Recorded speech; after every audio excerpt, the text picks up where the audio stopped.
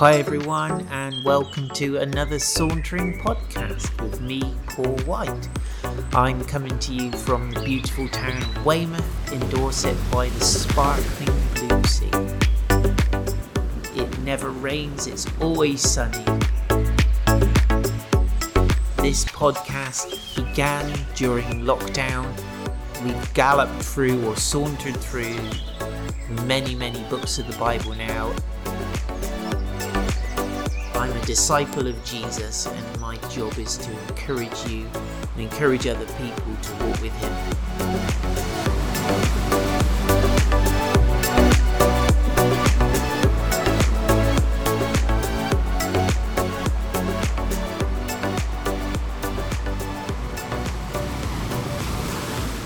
Okay, so we're going to do take two.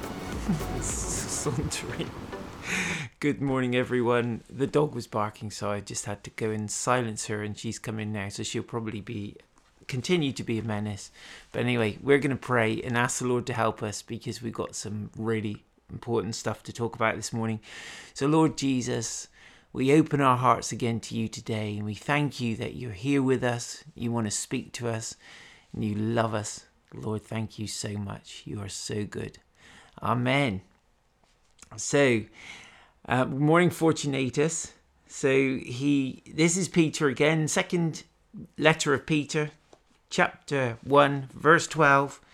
He says, "Therefore, I intend always to remind you of these qualities." Remember, he's been talking about the qualities that we are to add to our faith. So he's talking about these qualities which are in the very nature of God. And so he's saying, I intend always to remind you of these qualities, though you know them and are established in the truth that you have. I think it right, as long as I am in this body, to stir you up by way of reminder, since I know that the putting off of my body will be soon, as our Lord Jesus Christ made clear to me, and I will make every effort so that after my departure you may be able at any time to recall these things. So he is aware that some of these things will be familiar to his listeners, his readers, and he's not bothered about that. He says, I intend always to remind you of these qualities. It's like, I'm going to keep banging on about this stuff, even though you're established in it, even though you may be familiar with it, and it's part of your life. I'm just going to keep reminding you because it's so important. And it does seem sometimes, for me looking on, and even in my own life, I good morning, Adele. I look at my life and I think, gosh, these are just even basic aspects of being a Christian. These are not complicated things that need to be attended to. And often, if we would just attend to those things that are kind of central, basic things. And I'm just going to remind us of what he said yesterday, just in case you missed it. For he says, "For this very reason, make every effort to supplement your faith, or to add to your faith, with virtue, and virtue with knowledge, and knowledge with self-control, and self-control with steadfastness," that's perseverance, "and steadfastness with godliness, and godliness with brotherly affection, and brotherly affection with love." And he's saying, you guys, even though these things are familiar to you and you've heard about them a lot, you need to just keep attending to them. And I'm going to keep banging on about it until the day I die. So this is me, Paul, now saying I'm going to keep going on about these things until the day I die, until the day the Lord takes me home. As long as there's breath in my body, I'm going to continue to try and stir up. It's like Peter says, to stir up, to stir you up, to wake you up, to arouse you to these things by way of reminder, since I know that. And then he goes on to say, I know that my body's going to die one day. And actually the Lord Jesus himself has told me, kind of given me some pretty broad clues about how that's going to be. If you remember at the end of the book of John, Jesus said, when you're old, people will dress you. Good morning, George. People will dress you, and they'll stretch out your hands, and they'll take you to where you don't want to go. And everyone understood from that Peter too would die by crucifixion. And indeed he did. He was crucified upside down. We've already said that. because he decided, or he felt that he wasn't worthy to die the same death that his Lord Jesus had died. And so he said, look, do me upside down, which must have been unbelievable. I mean, any of it is just awful.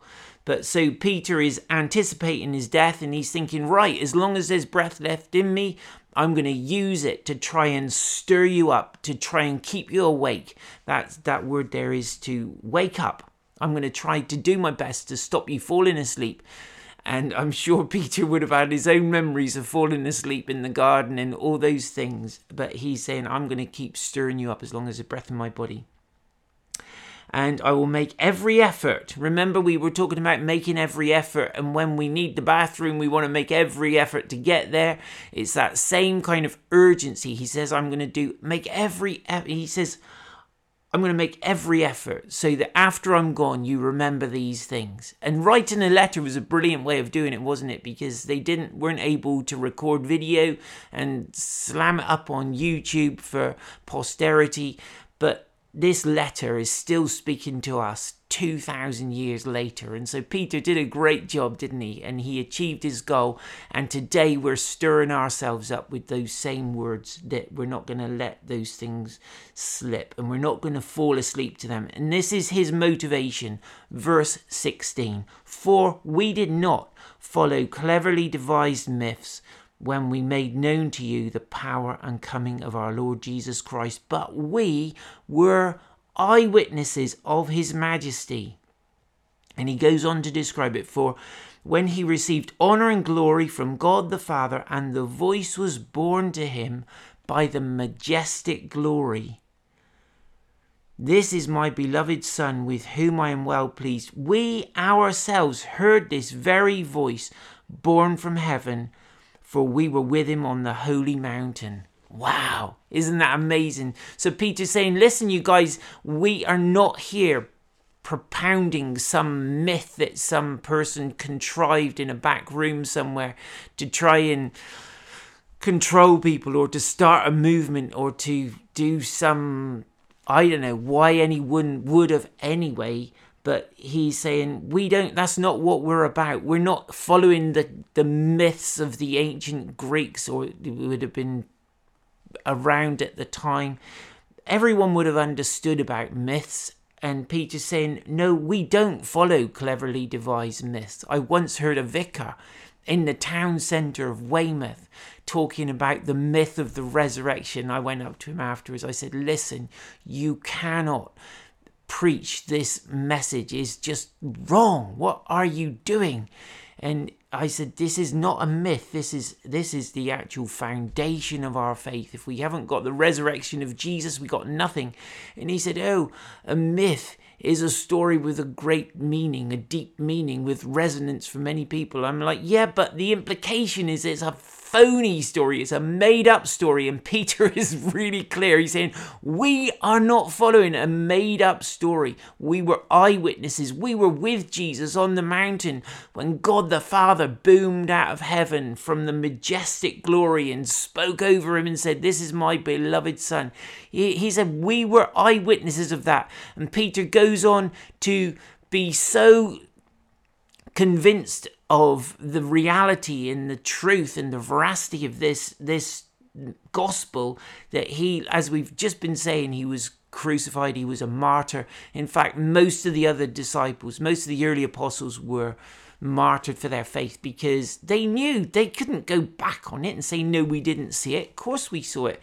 And their whole mission and their whole purpose in those early days was to say, we were eyewitnesses. We saw Jesus heal the sick. We saw him raise the dead. We saw him alive again after he was dead. And he is the gospel. Jesus is the good news to the whole world. And he's saying, we aren't following some made up story. This is for real. And that's why we've staked our lives on it. That's why we've bet the farm, as it were. So, and so he says, this is we were there when he received honor and glory from God the Father, and the voice borne to him by the majestic glory. This is my beloved Son, with whom I am very well pleased.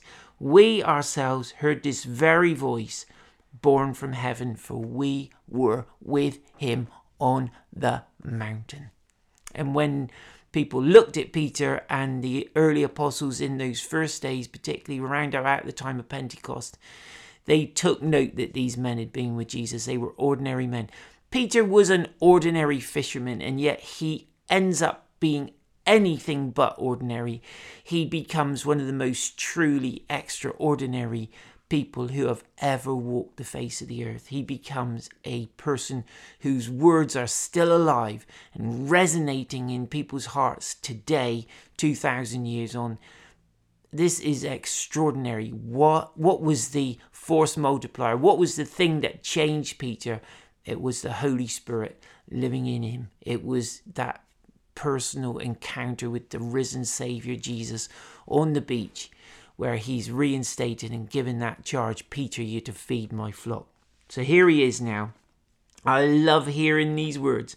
We were with him on the holy mountain. Verse 19, it says, and we have the prophetic word, more fully confirmed, to which you will do well to pay attention, as to a lamp shining in a dark place, until the day dawns and the morning star rises in your hearts.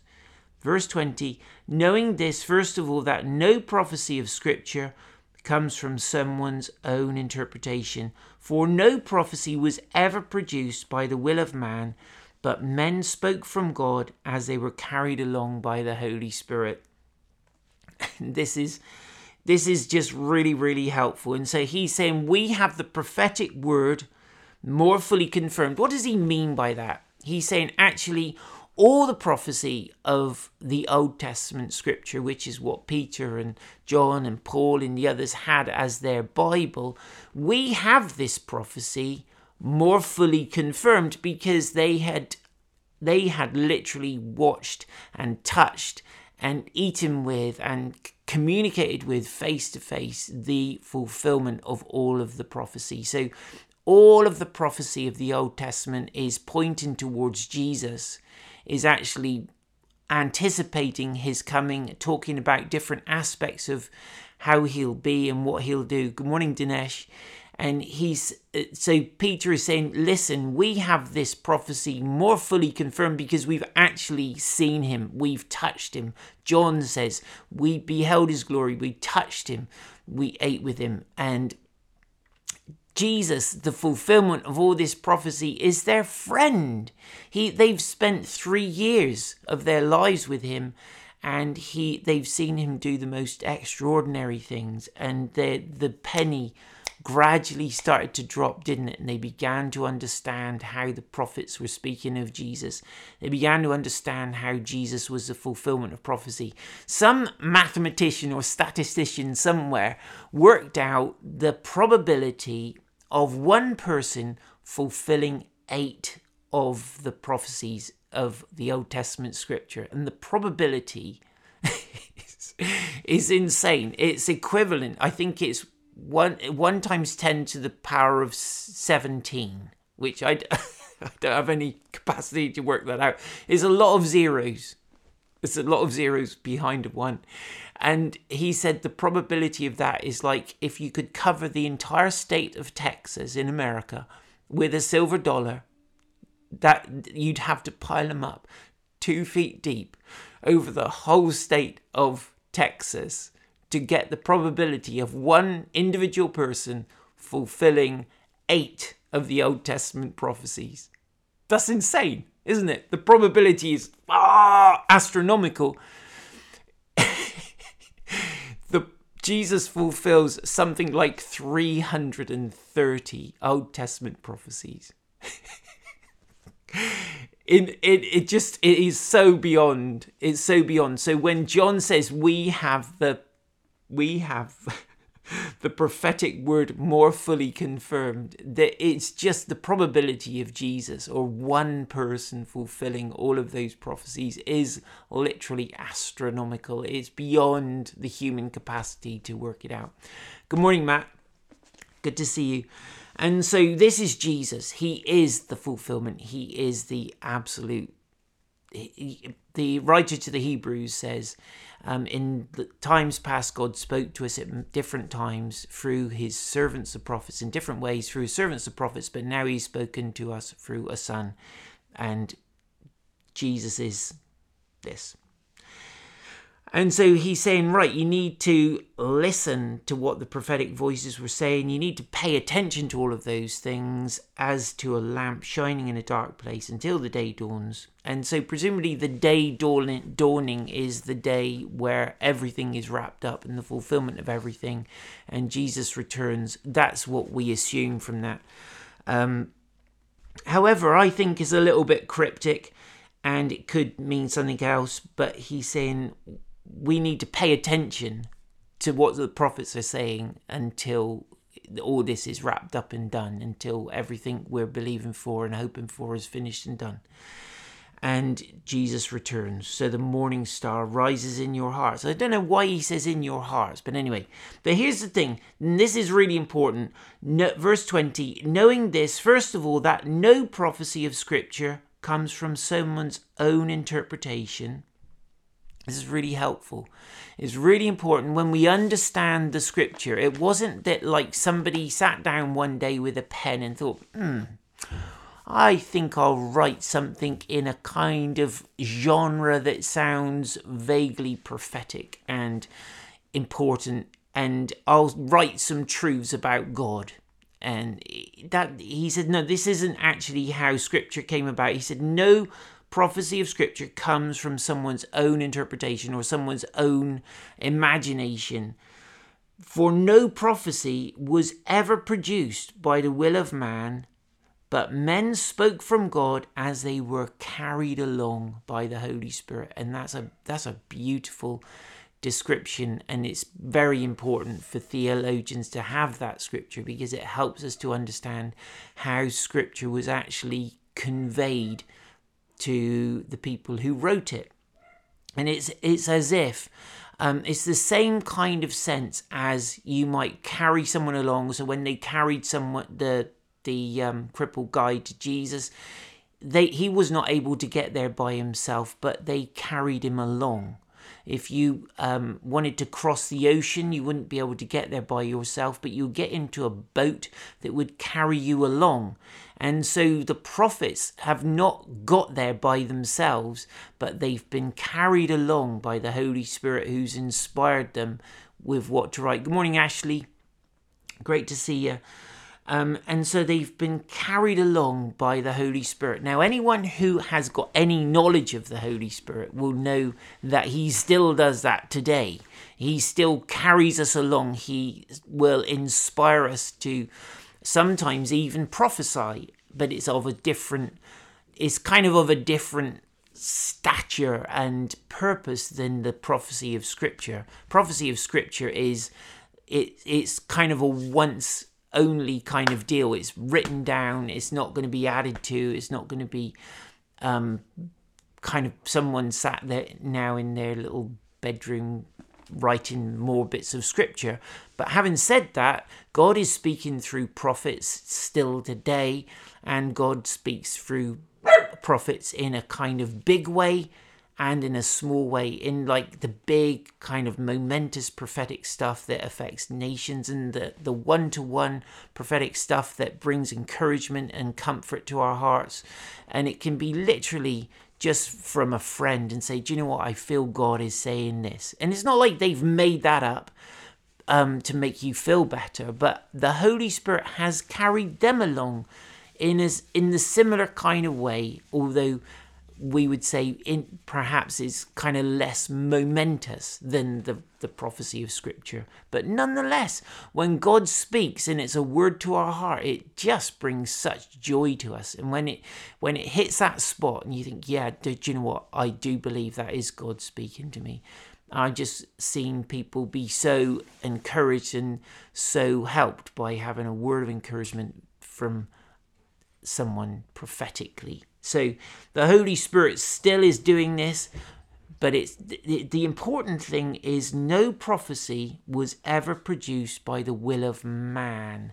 So it's not how much we want to prophesy, over somebody or give someone a prophetic word, that isn't where the prophecy comes from. The prophecy comes from the Spirit of God, from the heart of God. Now, actually, I think God wants to speak a lot more than we realize. I think God has got something to say about most things and most people if we'll bother to listen.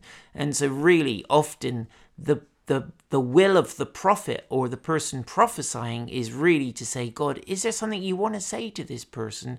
And just quietening their own hearts down to listen and tune in to what God is actually saying. So that's where our will becomes involved. It's not that we make God speak or we manufacture some prophetic sounding word. That is no help to anybody. If we're going to just get a prophetic voice on and do our prophetic thing and come out with something that sounds a bit serious or a bit kind of whatever, that's no help to anyone. We may as well just keep our thoughts to ourselves. But if we would just quieten our hearts before God and listen to his voice, it's surprising how often he wants to speak. And I think one of the mistakes charismatic Christians make is they think it's just for church. Big mistake. God wants to speak in the supermarket and at work and all over the place. And if we could get into the habit of tuning our hearts to listen, we'd have some fun, I'm sure. We'd have some great adventures to talk about.